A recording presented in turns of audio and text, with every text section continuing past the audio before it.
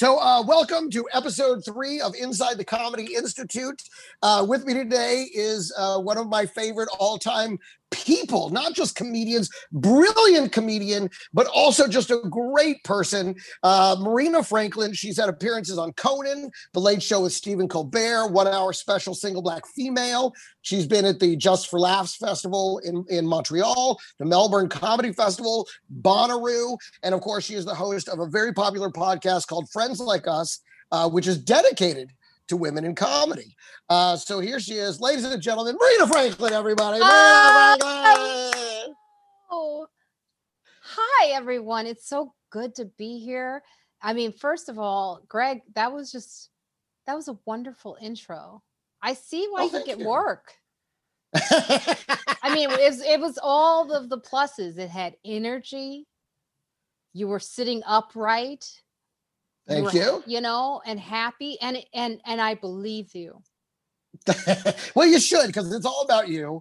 And you are, I got to tell you, you've always been an extraordinary talent. And, and watching you really get, these opportunities that you've gotten over the last, 4 or 5 years has been extraordinary to watch. And it's one of those things where I'm just like, wow, when somebody gets it who really deserves it, it's a pleasure, Justice. It is. It's like you said that. You said that to me. Is that right? Yeah, you said it. It's true. It absolutely is. There's justice in the universe. Someone who deserves this is actually getting it, and that's honestly how I feel. And let's just jump in there. I mean, obviously, we've known each other for going on 2 decades now. We met around 2000, and to be honest, I actually remember the first time I saw you. I remember the night I met you. It was doing a show in a basement beneath a pizza place, 2 Boots on the Lower East Side.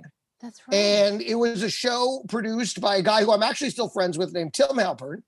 And Tim was, this is 2000, and Tim was like the first guy who was producing a show that he was really big on diversity. He was like, I want every performer to be different, and so he would have ethnically and female. And so he wanted it to be a really diverse show. So I go down there and I remember seeing you and I was just like, wow. I thought you were so funny and so pretty and so sweet. I was like, who is this? And then your whole act was about your boyfriend. And I was like, of course he's taken. But let's just really quickly, what I wanted to now you've blossomed into this very incredible, professional, dominant comedian. Now, the industry, they're always trying to put us in a box. They're always trying to pigeonhole us and say that you're an observational comic or an autobiographical or an alt comic or a blue comic. They're always trying to just make us one thing. So if you had to say what kind of comedian you are, how would you describe the type of comedian you are? I think that's the problem. There isn't one thing.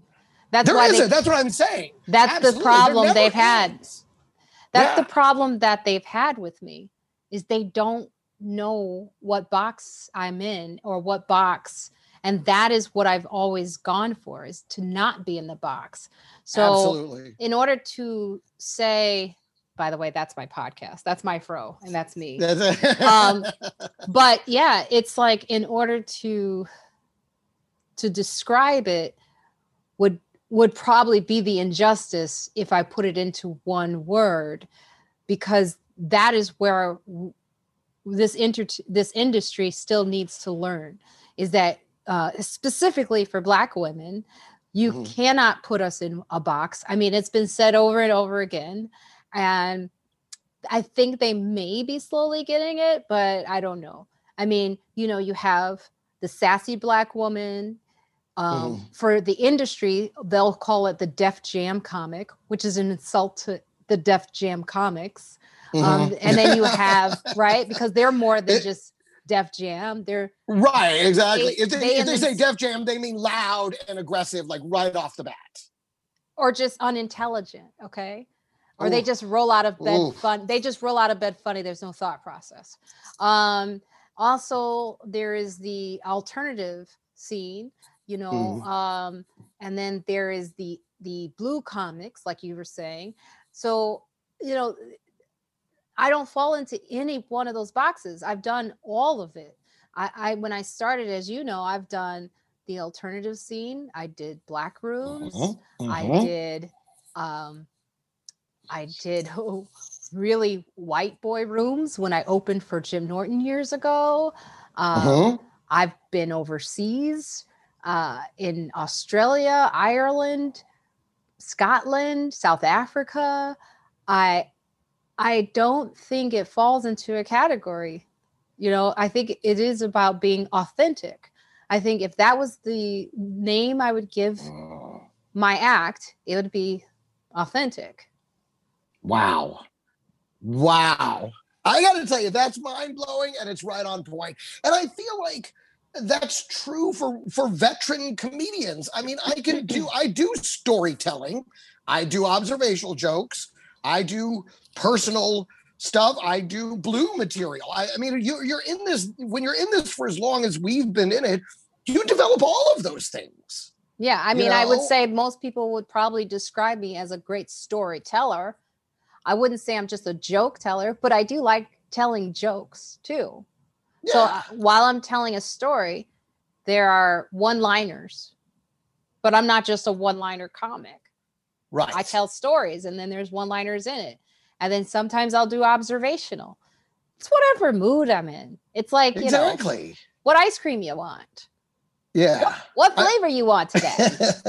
yeah, you know, one time I was getting this manager came to see me. This my agent arranged for this big manager to come see me, and so I tried to show him the cornucopia of my material. You know, I had some storytelling, I had some this and some jokes and this. I tried to do a little bit of everything. That's what I was trying to do. And I called my agent. I was like, "Well, what do you think?" He goes, "No, he said you were just a joke teller." And I was like, "Is that what he saw?" That I was just a joke. I told a whole story in the middle. What do you mean? I'm just. It was very disheartening. I was like, well, if that's all he saw, then I guess he's not meant to be my manager. So Right. Yeah. that's the way it goes. Um, Now, when we Hurtful. first, it was, I was, listen, I really wanted it because this guy has a lot of big clients. And so I really wanted to be on that list too. But you know what? If they don't get you, they don't get, and sometimes I feel like they don't want to get you when they're seeing you just as a favor because you have the same agent as one of their other clients. I feel like Right. they're just kind of coming in there with just looking for an answer to the, nah, he's this, Well, could you I ask know? you this? Why do you need a manager at this point? At that point, did you think you needed one? Well, even at this point, I guess because on the acting side, I have great representation and I do very well, but I don't really have anybody that pitches me for the stand-up comedy shows that Okay. come along. Because those don't really put out casting notices that acting agents are going to present me for. So I really need somebody to help me in that regards. And so that's really what I was looking for was advancement on the stand-up comedy side more than on the acting side. But I want to go back to the beginning. Because when we started out, this is the early 2000s in New York, when I was getting going, and that's when I met you. I don't know. When did you first get to New York and start doing comedy in New York? It was about 1997. 97. Okay, so you'd been there a few years by the time I got there. Yeah. Now, at that time, comedy was still a very misogynistic endeavor.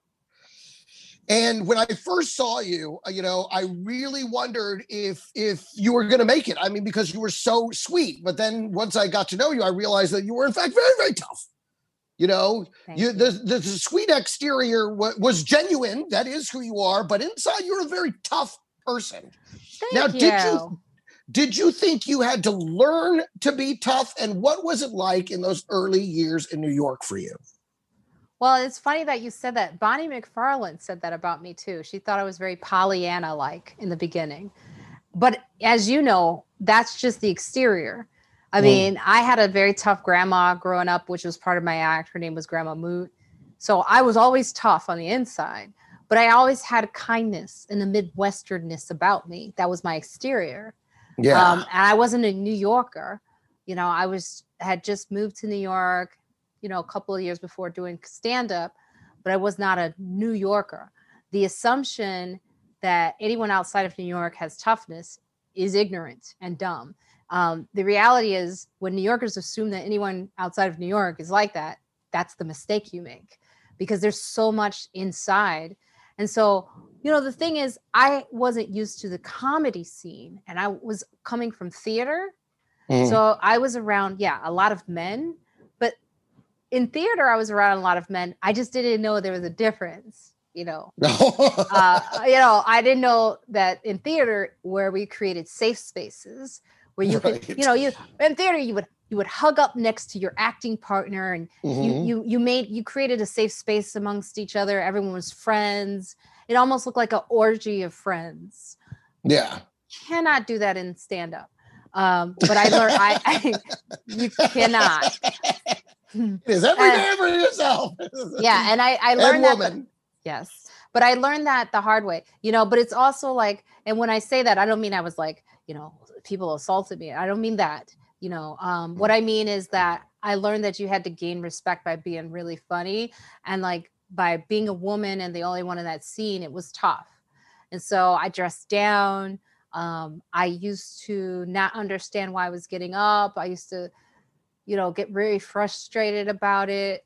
I would say I was very kind in the way that I approached things. And then eventually I was mentored by a couple of friends who would just kind of help navigate. These were men, that helped navigate my path in a sense, or direct me in a way so that I was, one, protected, two, knew the right direction to go.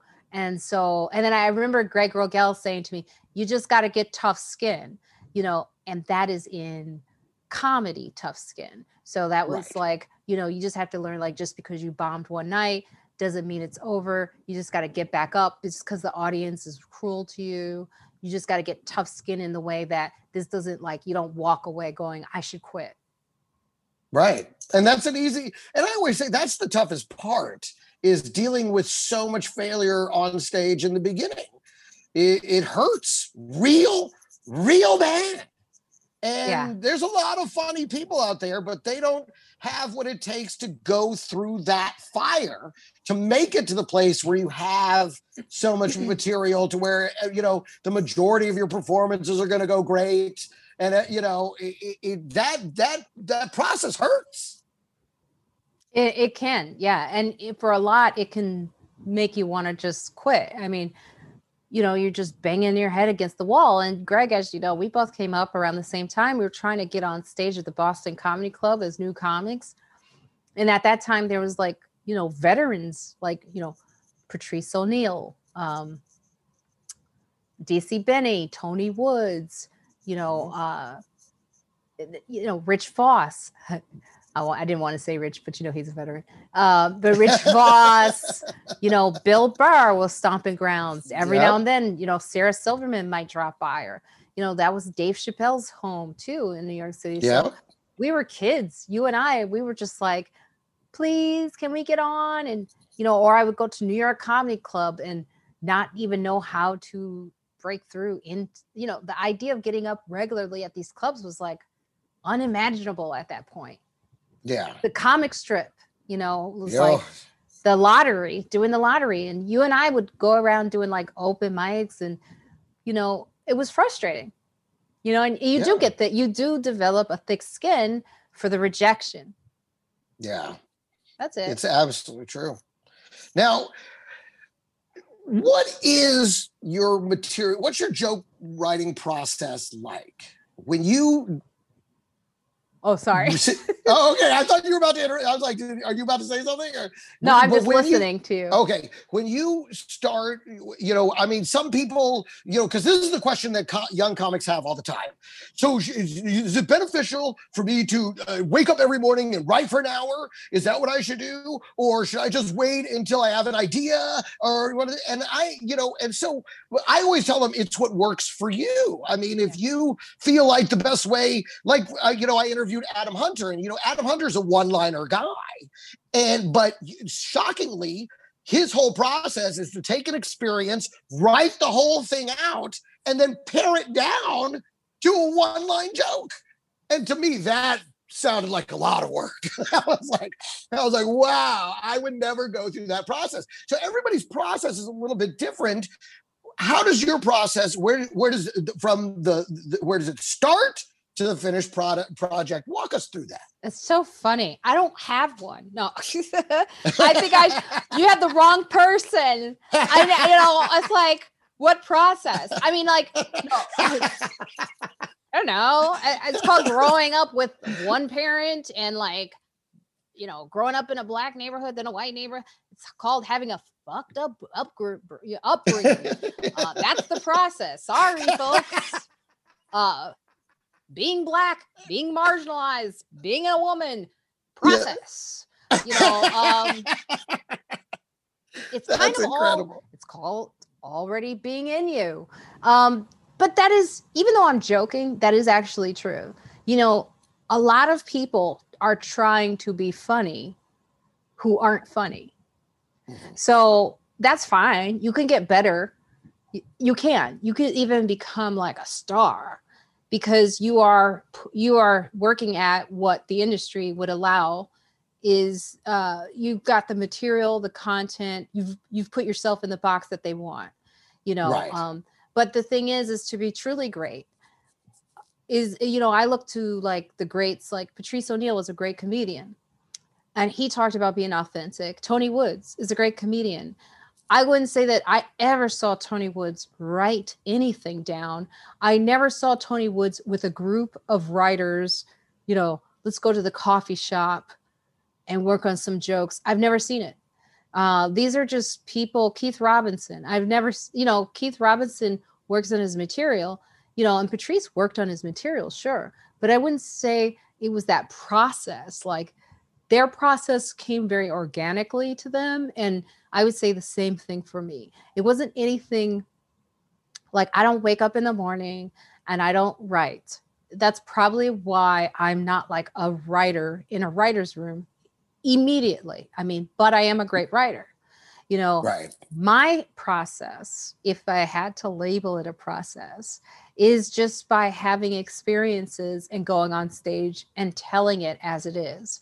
So I don't write anything down. I may jot down like this story happened to me and that's it. And then someone once said to me, they were like, that's it? Are you crazy? I go, absolutely. Yes. Because the funniest thing doesn't come from me sitting at my desk and writing it down. You know what comes from that moment? Hackiness, contrived material, really not in my words, because that's not how I perform. When I want to get up on stage in front of an audience, what's funny? I'm funny. What's not funny? Thinking I'm funny, thinking about how it was funny. So I would just, it is a dangerous place to get on stage and trust that you are, in fact, funny and that you are the person that is going to be able to tell the story in a way. Now, it's a slow process. I don't recommend it to everyone out there. It's organic. That's very genuine. It doesn't work for everyone, but it's mine. I record after, I record every set. Do I listen to it? That's always the question. Do you listen to it? Because I've recorded so much stuff and not listened to a drop of it. I think that's the difference between me being good and me being great. The goal is to get more consistent in my process. So I could tell you the process, but I could tell you the flaws of my process. And the flaw is that I should be listening to it every single time. And every single time, because here's the thing, after doing my hour, single Black female, if you haven't watched it, it's on Amazon Prime, Puchang. After I did that, I realized every comic, unless you do an hour, you really don't know what it's like to be a good comic or great comic. The hour will teach you the process in the way that it needs to be. So like, writing out that set after you figure out the order, actually sitting down after you figured out where the jokes are and what the story it is you want to tell, you should write it out. You should, because after you write it out, then you will come with some of the jokes in it. Right. Right. And that's what makes the material eventually become more of stand-up comedy and not just, one woman show. Right. And I know exactly what you're talking about. I actually talk about, storytelling is unique that way, in that when you do it for stand-up, it still has to function like material. Otherwise, if you're not going to have those punchlines in there, then you are doing a one-person show. However, I will say Hannah Gatsby, who was everyone debated, but who is a good friend of mine, I would argue you could do whatever the fuck you want. If you're in the mood to just tell a story, first of all, Hannah Gatsby earned the right to take a break. Okay. I was on the road with her. She worked like a comic, like a dog. She worked hard as a comedian. She earned the right to do whatever she wanted to do with her act. Comics wanted to argue about whether that's funny, but then Dave Chappelle did it, and all of a sudden it's brilliant. But the thing is like she wanted, and she didn't expect it to be successful. She was actually going to quit. You could call that, a lot of people called that a one-woman show. There were no laughs in it.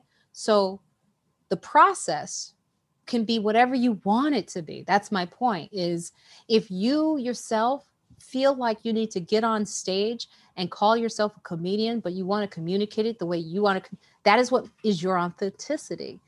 And then you define that process for yourself. Don't let someone define the process for you. You define it.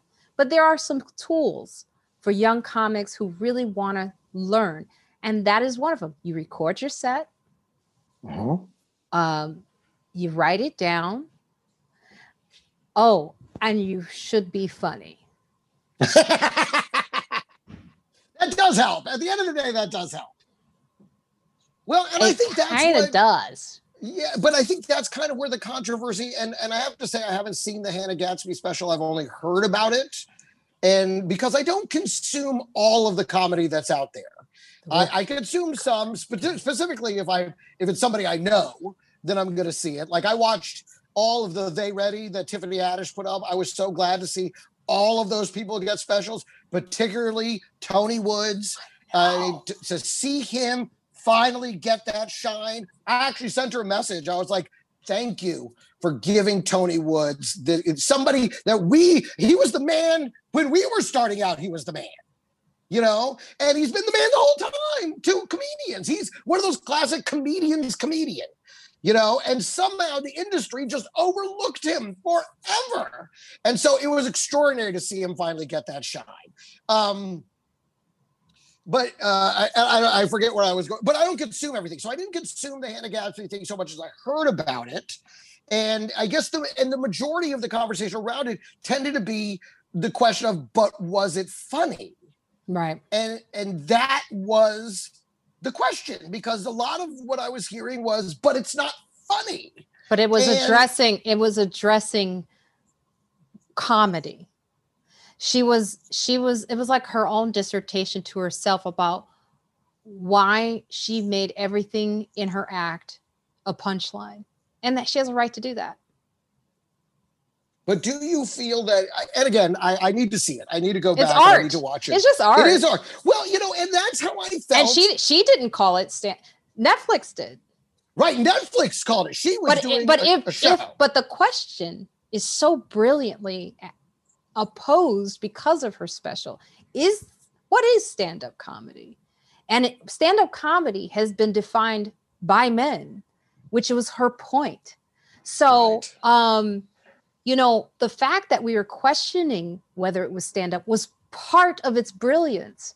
That was that was the point. Right. It reminds me of the Tig Notaro special. I don't know if you saw Tig Notaro's special. The one where she took her shirt off after having the No, I'm joking. I know that's what she did. Yeah.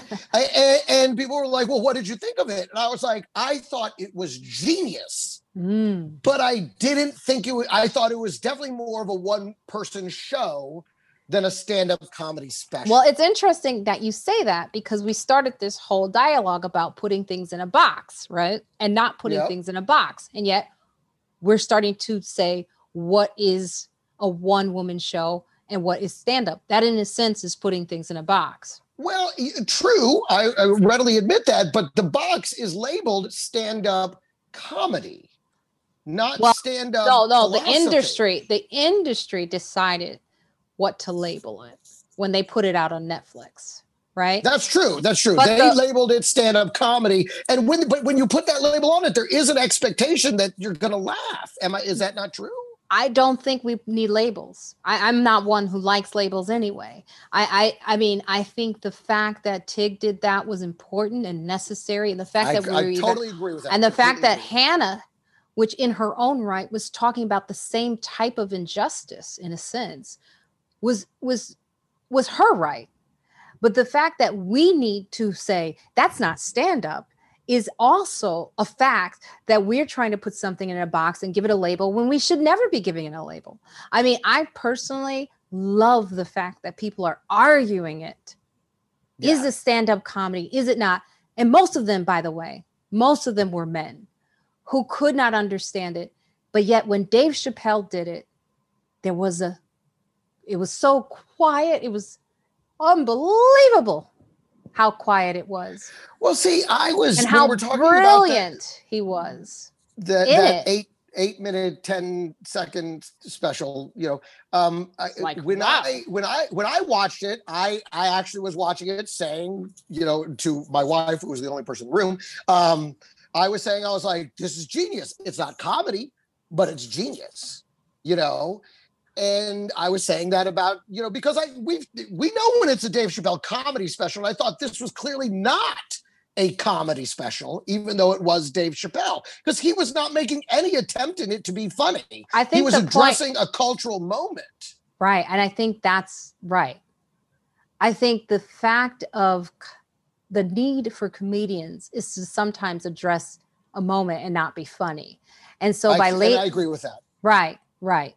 And so by labeling it comedy, it creates this conversation, which is necessary.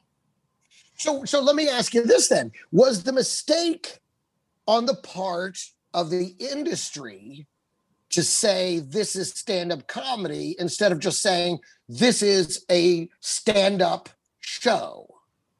I don't think so. I think it was brilliant to label it stand-up because we wouldn't be having a conversation. I think it was intentional. Yeah. And I think that comedians, not to drop my podcast, friends like us, but I think we all as comedians have those moments when we've been on stage, when we're the sad clown and we've wanted to express it while we're on stage, but felt like we couldn't because, someone is kind of tapping their feet like, come on, give me the joke. And I think every comic, if they were really honest, they have moments where they just wanted to express whatever that was in that moment. That was just like, the pain of the joke, not necessarily the joke.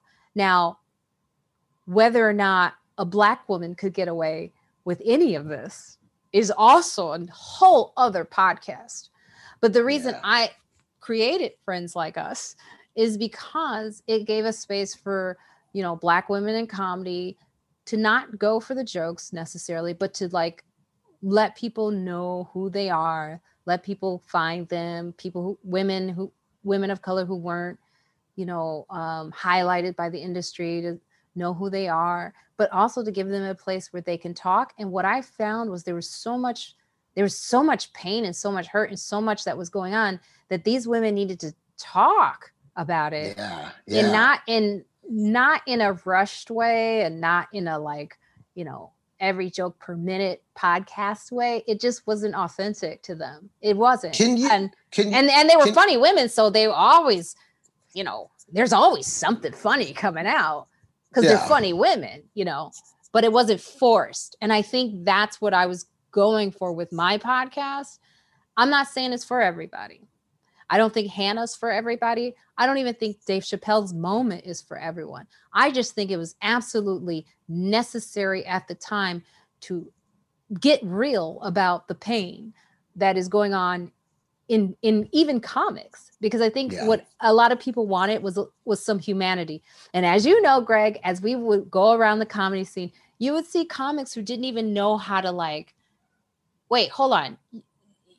Are you okay? Do you need, are you human? Hello? Like, are you all right though?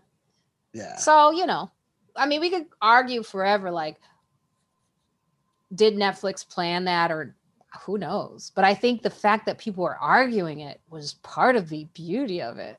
That was the art of it. Yeah. And it is at the end of the day, I mean, we do, the art is the beauty of it. This is an art form, and I mean, I think so. Some don't, but yes.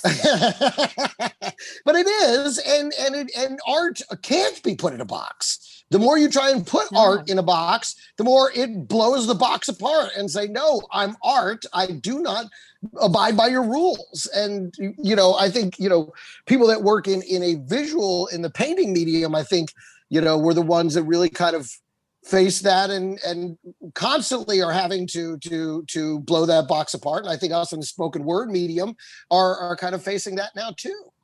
Yeah. I mean, Greg, if I had submitted to Comedy Central, me just ranting about injustice, they would have sent me packing back to Chicago on the south suburbs. You know what I mean? Yeah. But the reality is, it's like, it is art. And you can, I envy the fact that she was able to do it. And that that people, and obviously people needed it. People really responded to it. They did. Absolutely. So, absolutely. I think that's something, since you have young people watching, I think that's an important lesson, is you find your voice, be authentic in what you do, and don't let anyone question it, and do it the way you want to do it. Don't let anyone define it for you. Yeah, why? And that when you talk about authenticity, that is what you're saying right now is so important, because young comedians tend to be so desirous of what the industry wants. What are they going for? And trying to make themselves that. And I always tell them, listen, by the time you become that, they'll have moved to something else. Yeah. You have to be you, and what is right for you will find you. Would you agree with that? Oh, absolutely. I mean, and sometimes finding you is a long road. It is a long road. It's not an easy one. And some people find it sooner, and some people imitate other comics and become very successful imitating other comics. And then guess what? And then they find themselves and they start to become themselves. Like in the beginning, I would say, like, I emulated a lot of Tony Woods on stage. I would kind of be laid back and, I used to watch a lot of Richard Pryor, albums, and watch Richard Pryor before, now you can't even mention Bill Cosby, but I would watch the way he told a story.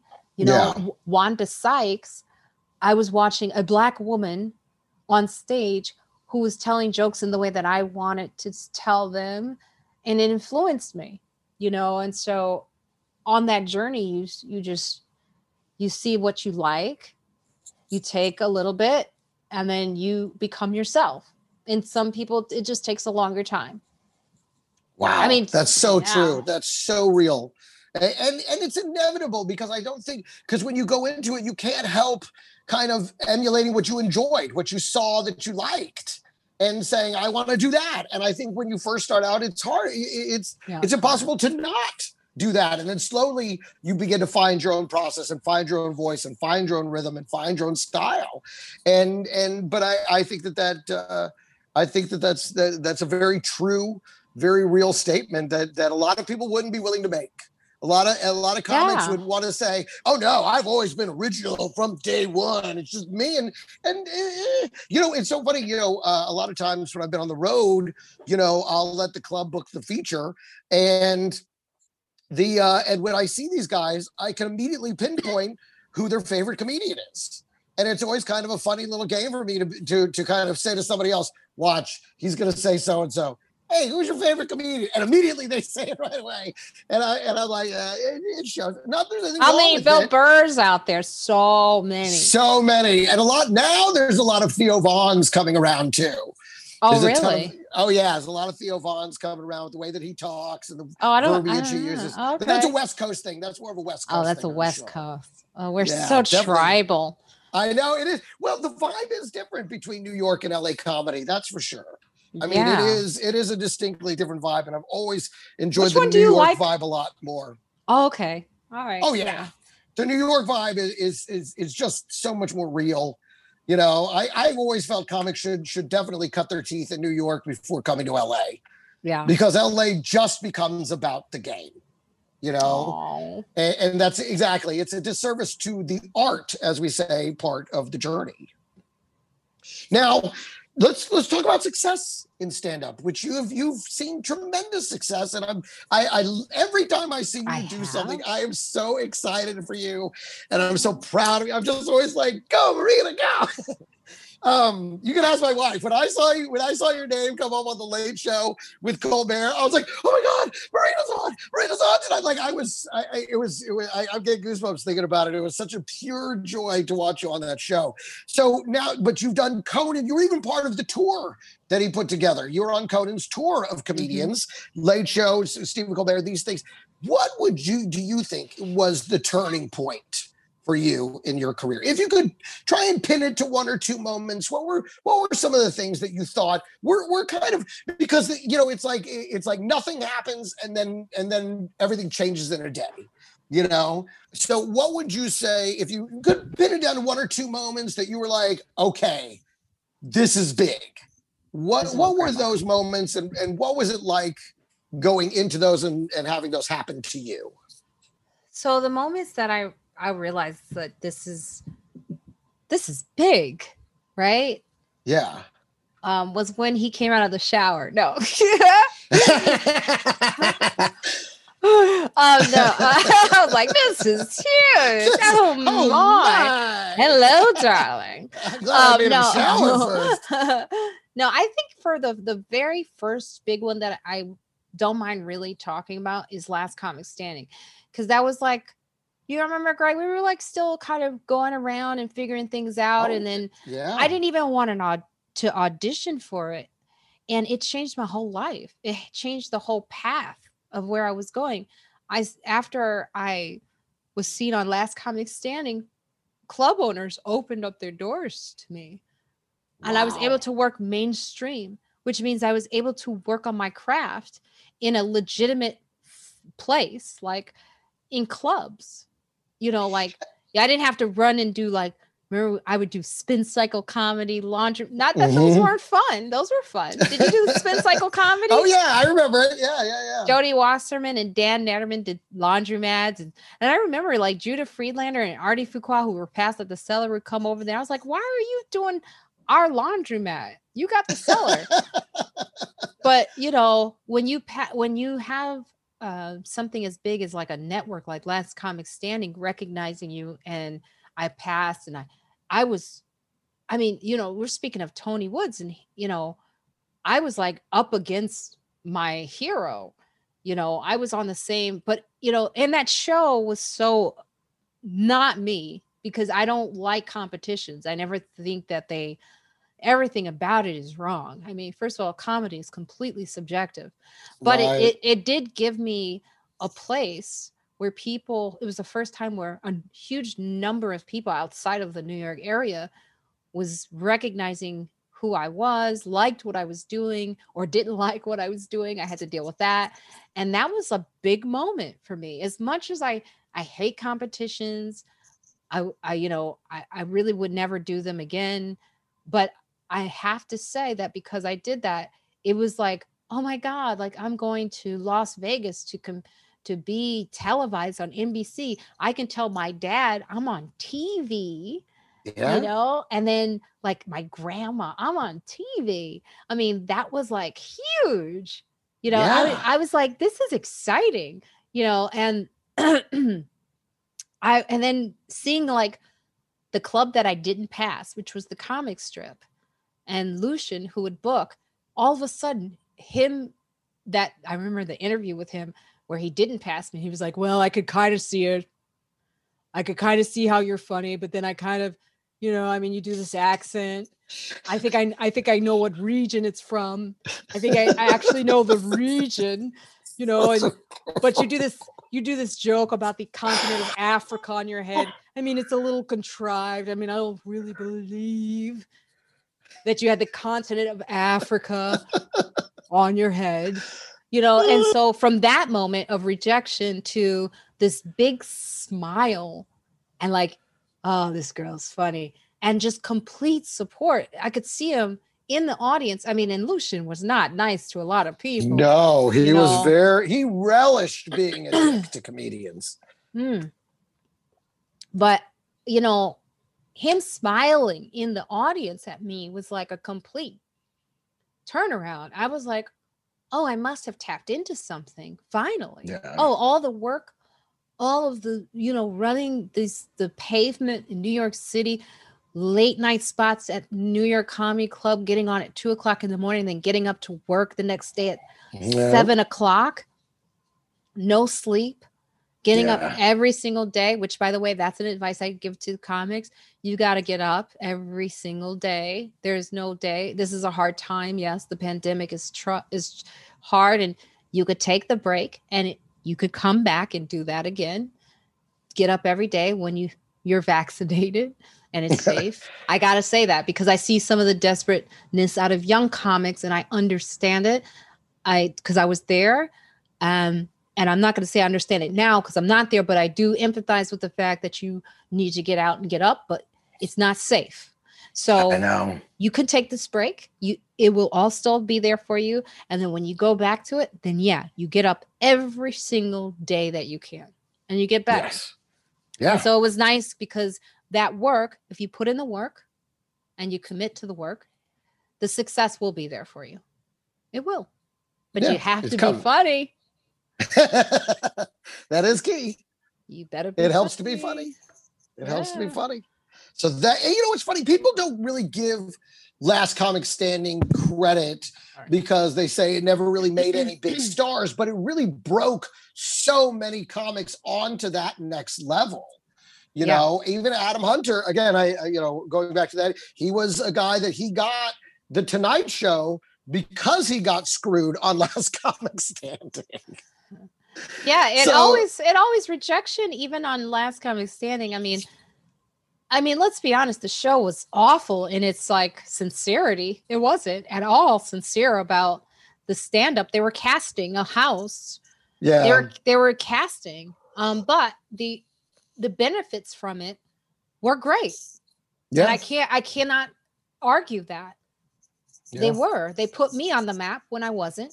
I remember Barry Katz smiling at me and going, I bet you didn't think you could get it. And I'm doing Lucian again as Barry Katz. But he was like, I bet you didn't think you'd even go this far. And it was just, hey, it wasn't, it served its purpose at its time.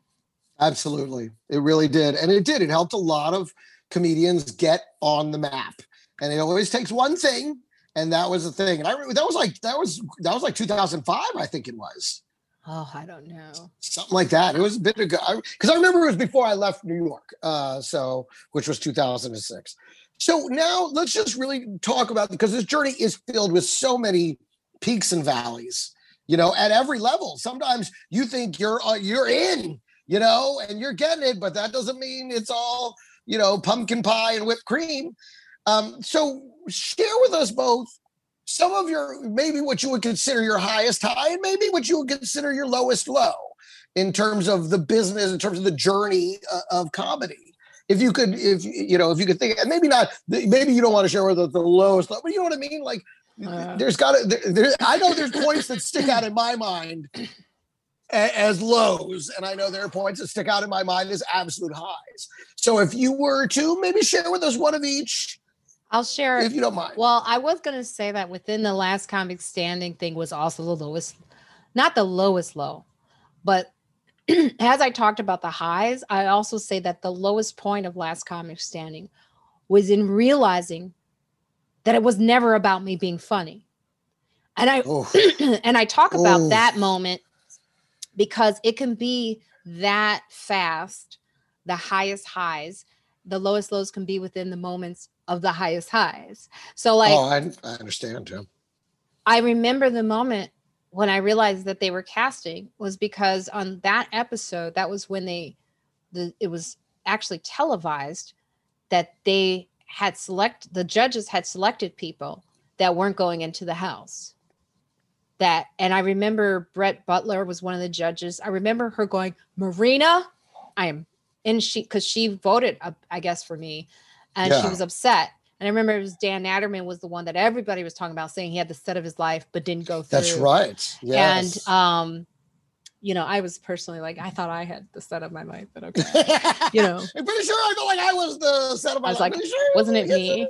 But no, But you had one of those sets.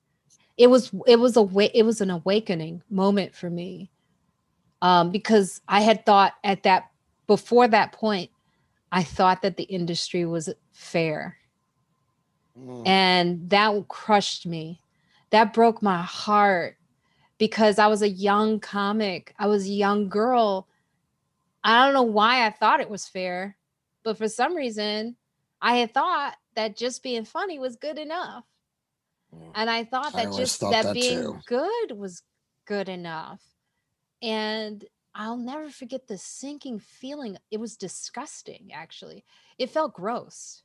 And I remember going, oh my God, none of this is what I thought it was. It's kind of like, how maybe white people are waking up during the pandemic and going, oh, none of this was what I thought it was. And Black people are like, this is what it been like. So this is what it's been like for us the whole time. It would been like, but I don't know why I was under that delusion either. I don't know why. Well, because you were hoping that was true. You were hoping to find out that it was a fair fight. And I thought at that level, in any way, I really didn't have, in that way, maybe I was Pollyanna, and maybe that's why Bonnie had said what she said.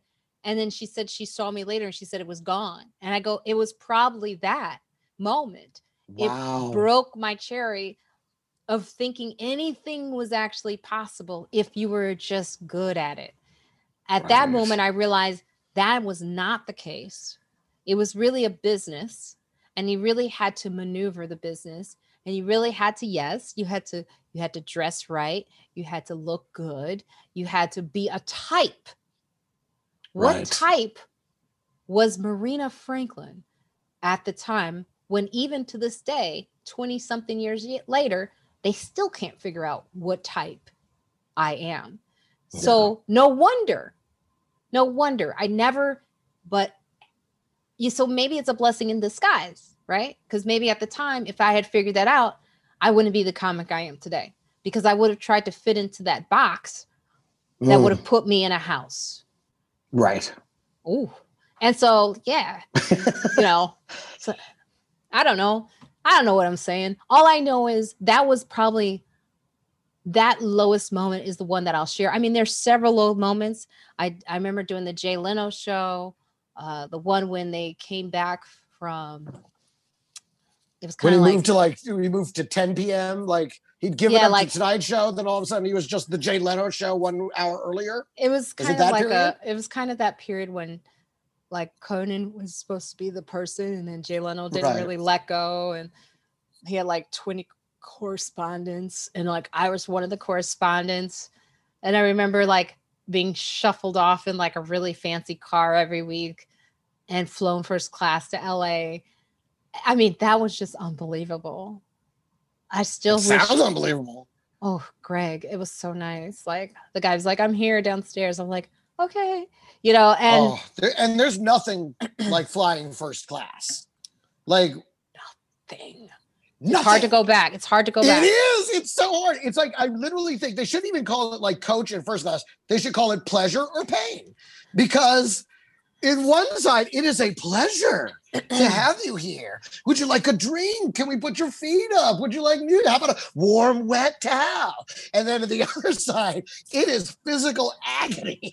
Yeah. To be back there. Can I go to the restroom? Like, I know. The difference is wild. And so they were flying you out first class. Like, that's the life.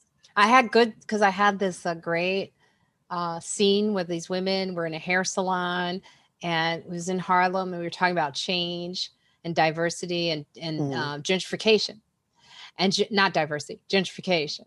That'd be funny if diversity equaled gentrification. No. And so what happened was, I was like, some things you can't go to a white hair salon, get your black hair done. You can't go to a white hair salon in Harlem. You got to go to a black hair salon. And it was really funny. Those women were really funny. And it was a great, and then I guess they didn't know, it just didn't work out. The show wasn't really, it wasn't us, but I was laid off. Yeah. They told me, they were like, Marina, we loved you. They do. And I remember my manager at the time, Bob Wax, who, by the way, I loved, and he used to be Eddie Murphy's manager back in the day. And okay, right. Bob Wax was one of the few managers I had that really, really went at people when they didn't give me opportunities. And he said to the executive, I want you to call Marina and tell her why you're doing this to her. I'll never forget it. The guy called me. He said, listen, Marina, it's undeniable what you do on camera. Very few people have it. Very few people have, you just light up the screen. There's something you do with your face. It's subtle. It works.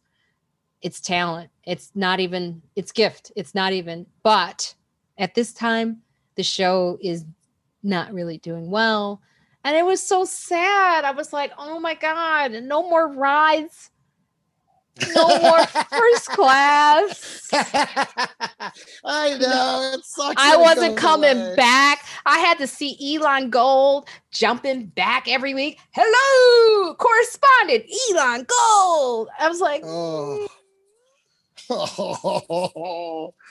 that guy's needing my craft services. Yeah, back to the grind. Yeah, back to the grind. That's exactly right. Each time, back to the grind. Yeah. But hey, who's complaining? And that's the thing is, but exactly, and that's the thing is, you have to love the grind. Yeah, you're never going to make it if you don't love because that's the foundation. That's the track. You have to love being on that grind because if you don't, you're not going to get to those moments. Because it isn't all, even while you're there and you don't stay there. It's not all about those moments come, those moments go. You have to love, okay, back to the clubs, back to getting on stage, back to, the bars, back to doing the grind. I mean, if you don't embrace the grind and love the grind, I mean, that don't you agree that that's the majority of this? I still think of you and I just hitting the pavement. You and I, we had all the time. We had so much fun. We did. It was, and honestly, I knew then. I was like, this is the best time of my life. And I know it's hard for me to appreciate it now because it's so hard, but I know when it's over, I'm going to look back at this and go, that was the best time of my life. We had so much fun, Greg. So much fun. New York was fun. And I miss you when you're not here. Like I know you're really an LA, a California boy.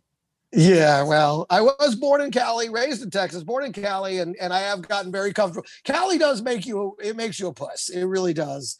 It makes it hard to I know the idea of going back to New York and getting back in that hard work. I'm like, I don't know, the weather's real nice here. I got an apartment where I can't touch the walls with my arms. It's pretty nice, I know. So, but back to your journey and what you were in the movie Trainwreck, the Amy Schumer. Oh, that's right. And you and I bring this up because you were in the best scene of the movie. And I found it so funny because you're in the scene with Keith Robinson as your boyfriend, who I know had been your boyfriend at one time. Mm-hmm. I don't know that he was during the filming of this. I know you guys are always still friends, right? It was, you guys are still friends though. And but the scene with you and Keith, and then her with John Cena. And he's yelling out all those gay insults where he's trying to act all tough, but he's saying all those crazy, like, oh, I'll suck your dick until this, so whatever it was. And I'm dying laughing. And all I wanted to know was, okay, how many times were you guys dying laughing shooting it? Was it as fun? Was it hard not to break? Because you guys have to keep this look on your face of, what's wrong with you? And for me, I would have busted a million times to see John Cena, this monstrous man, saying these ridiculous things. And you guys' reactions were hysterical as well. That's my favorite scene in the whole movie. What was it like to shoot that scene? Well, I mean, it was fun, but it was also scary because it was improv. I mean, it was improvised. Yeah, it was all improv. It was like Amy gives you a lot of freedom, and Judd Apatow, that he's brilliant in the way that he knows the best stuff is going to come from the comedians.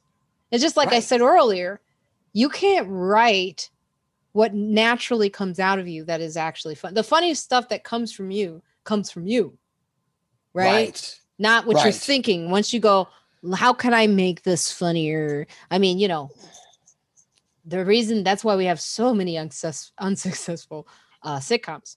But the thing is like, it's really like, you know what I'm saying? It's like, yeah, I see that point. It's forced, and it's forced out of fear. This writing of comedy, I get it. Make your check. But the thing is like Keith is a funny guy. You got to let him roll. Right. You got to let him just say what's going to come out. And it was easy for me in a way because I could just kind of react. And Keith and I, we've been in those positions before in movie theaters. So we just played up. I mean, I am an actress in the beginning. I went to Syracuse for acting. So for me, it's just about being in the moment. Now, was I breaking laughter? No, I was actually really in the character of like, who is this guy? And I don't know.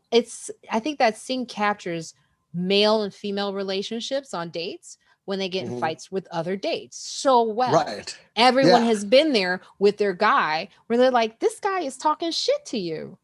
And I didn't even realize, but I saw the scene afterwards where I'm still eating popcorn. While this is all going on. Just keep going with it. I'm a very subtle person. So, it's like it comes out in that way. But, Keith was so brilliant in a lot of the things that he was saying. He's just rolling, because that's what he does, and it was, it felt super organic. Absolutely. Yeah, it was, because it was. I mean, I would say I was bloated the next day of all the popcorn. From all the popcorn, all the salt. Yeah. But it was a fun scene. It was a fun scene, and I knew it was great when we filmed it. I was like, this is when you're in a scene, you're like, this is some good shit right here. Right. Yeah. When you're hitting it, when you're getting the real laughs.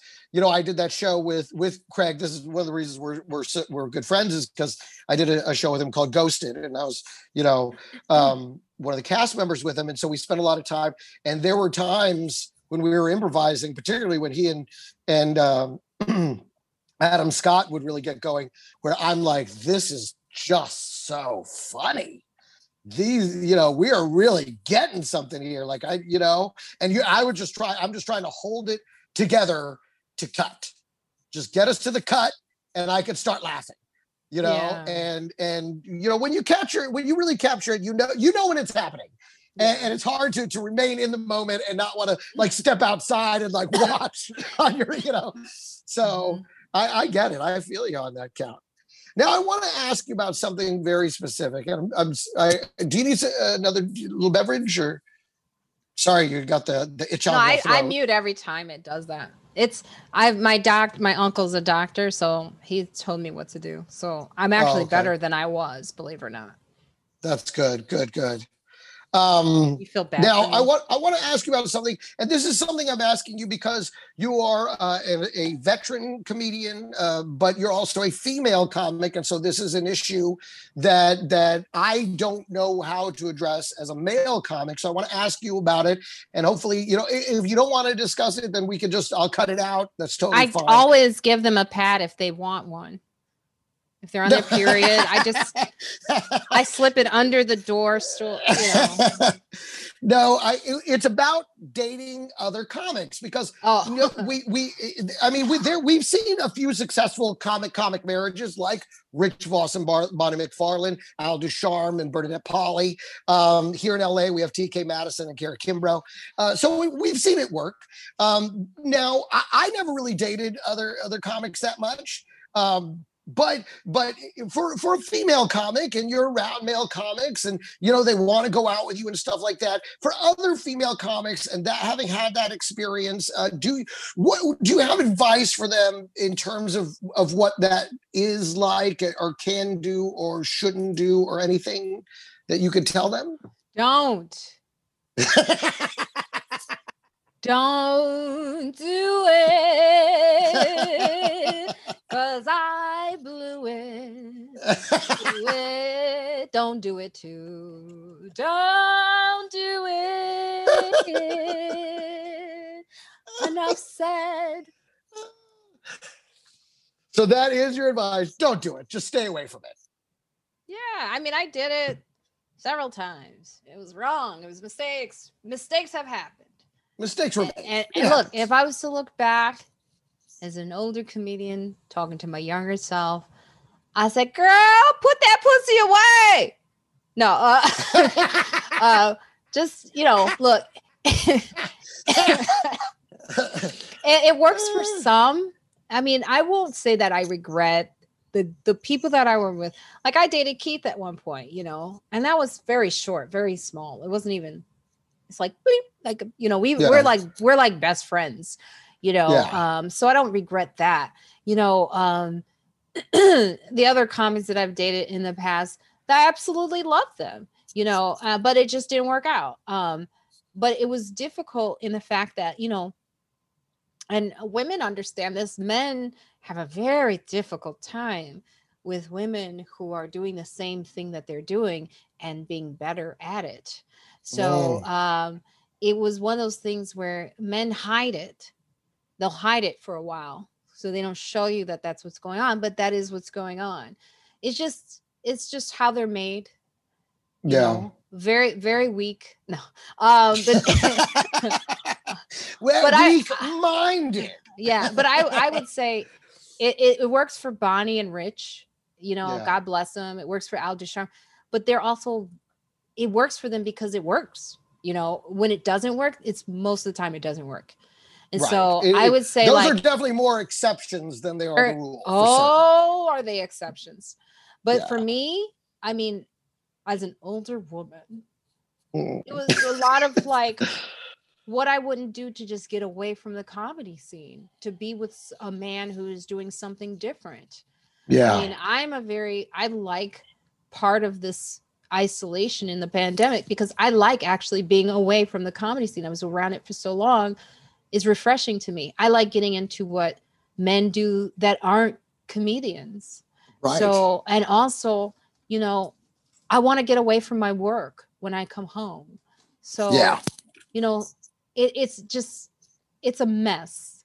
It's called shitting where you eat. Yes. There's a reason why they call it shitting where you, or eating where you shit. One of those. Anyway, don't do it.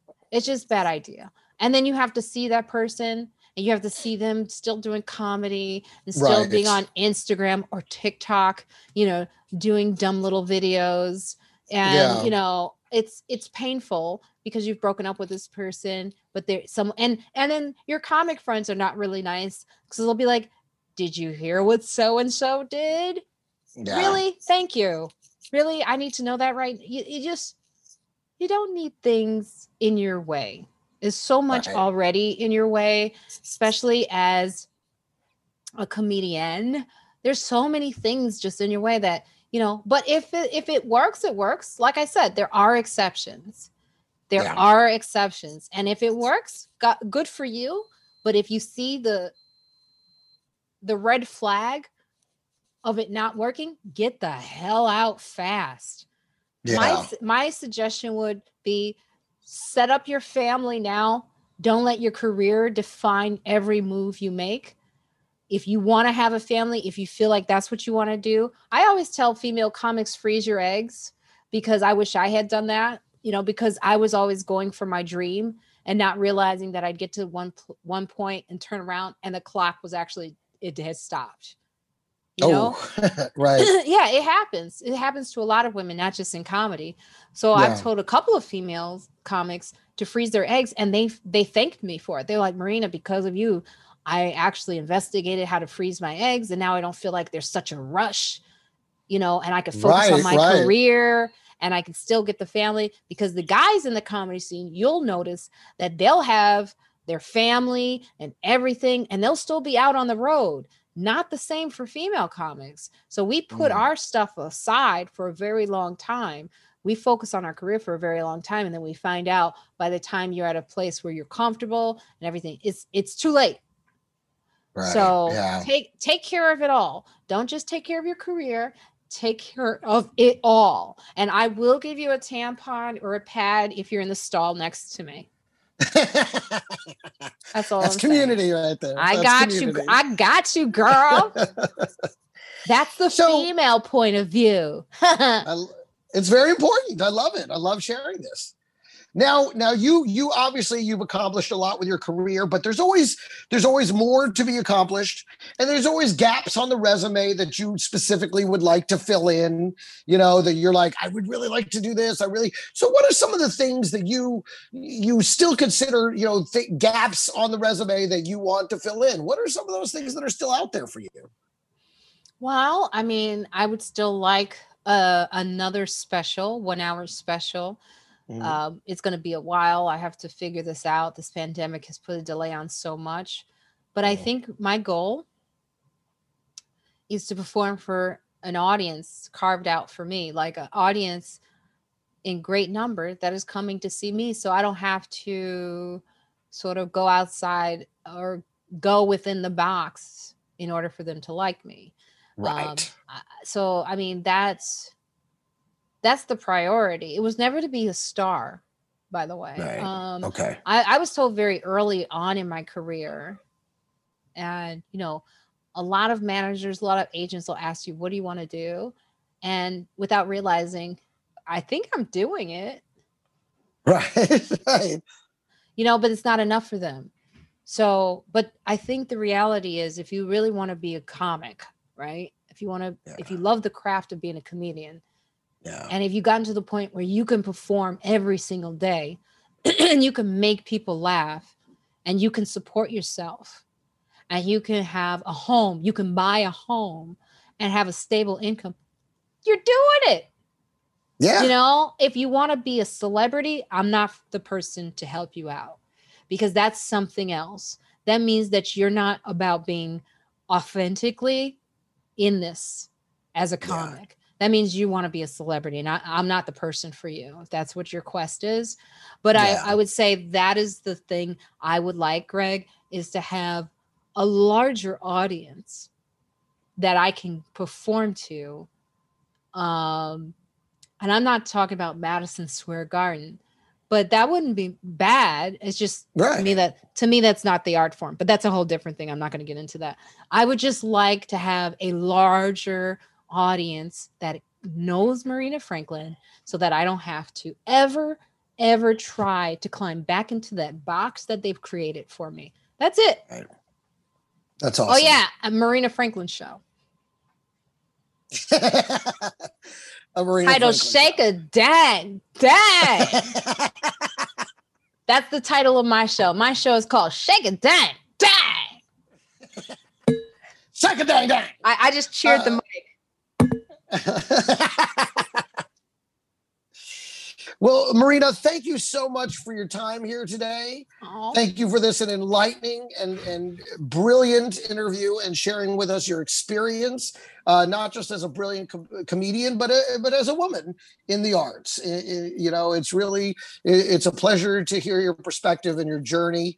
Now, you've already offered so much advice to young comedians. I feel like asking this final question is almost redundant.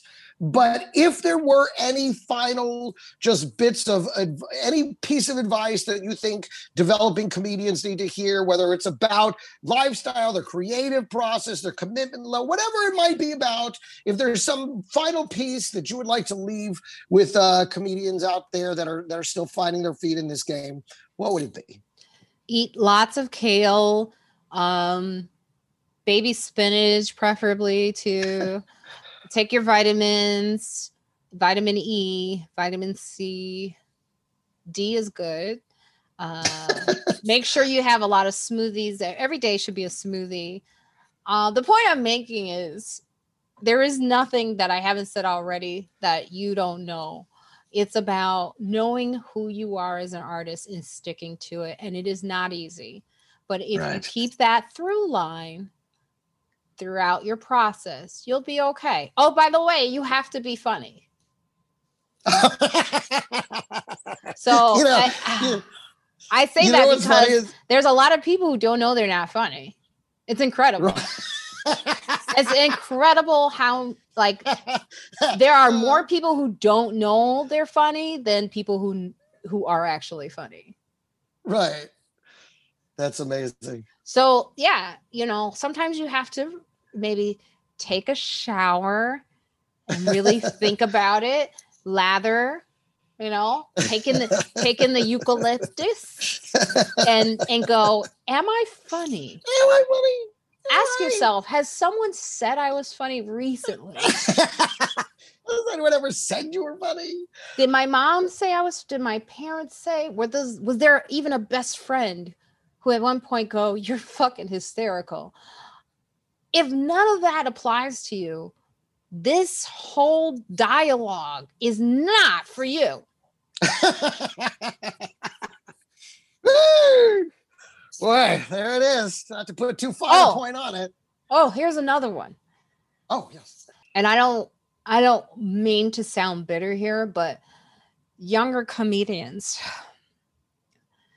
this generation of duets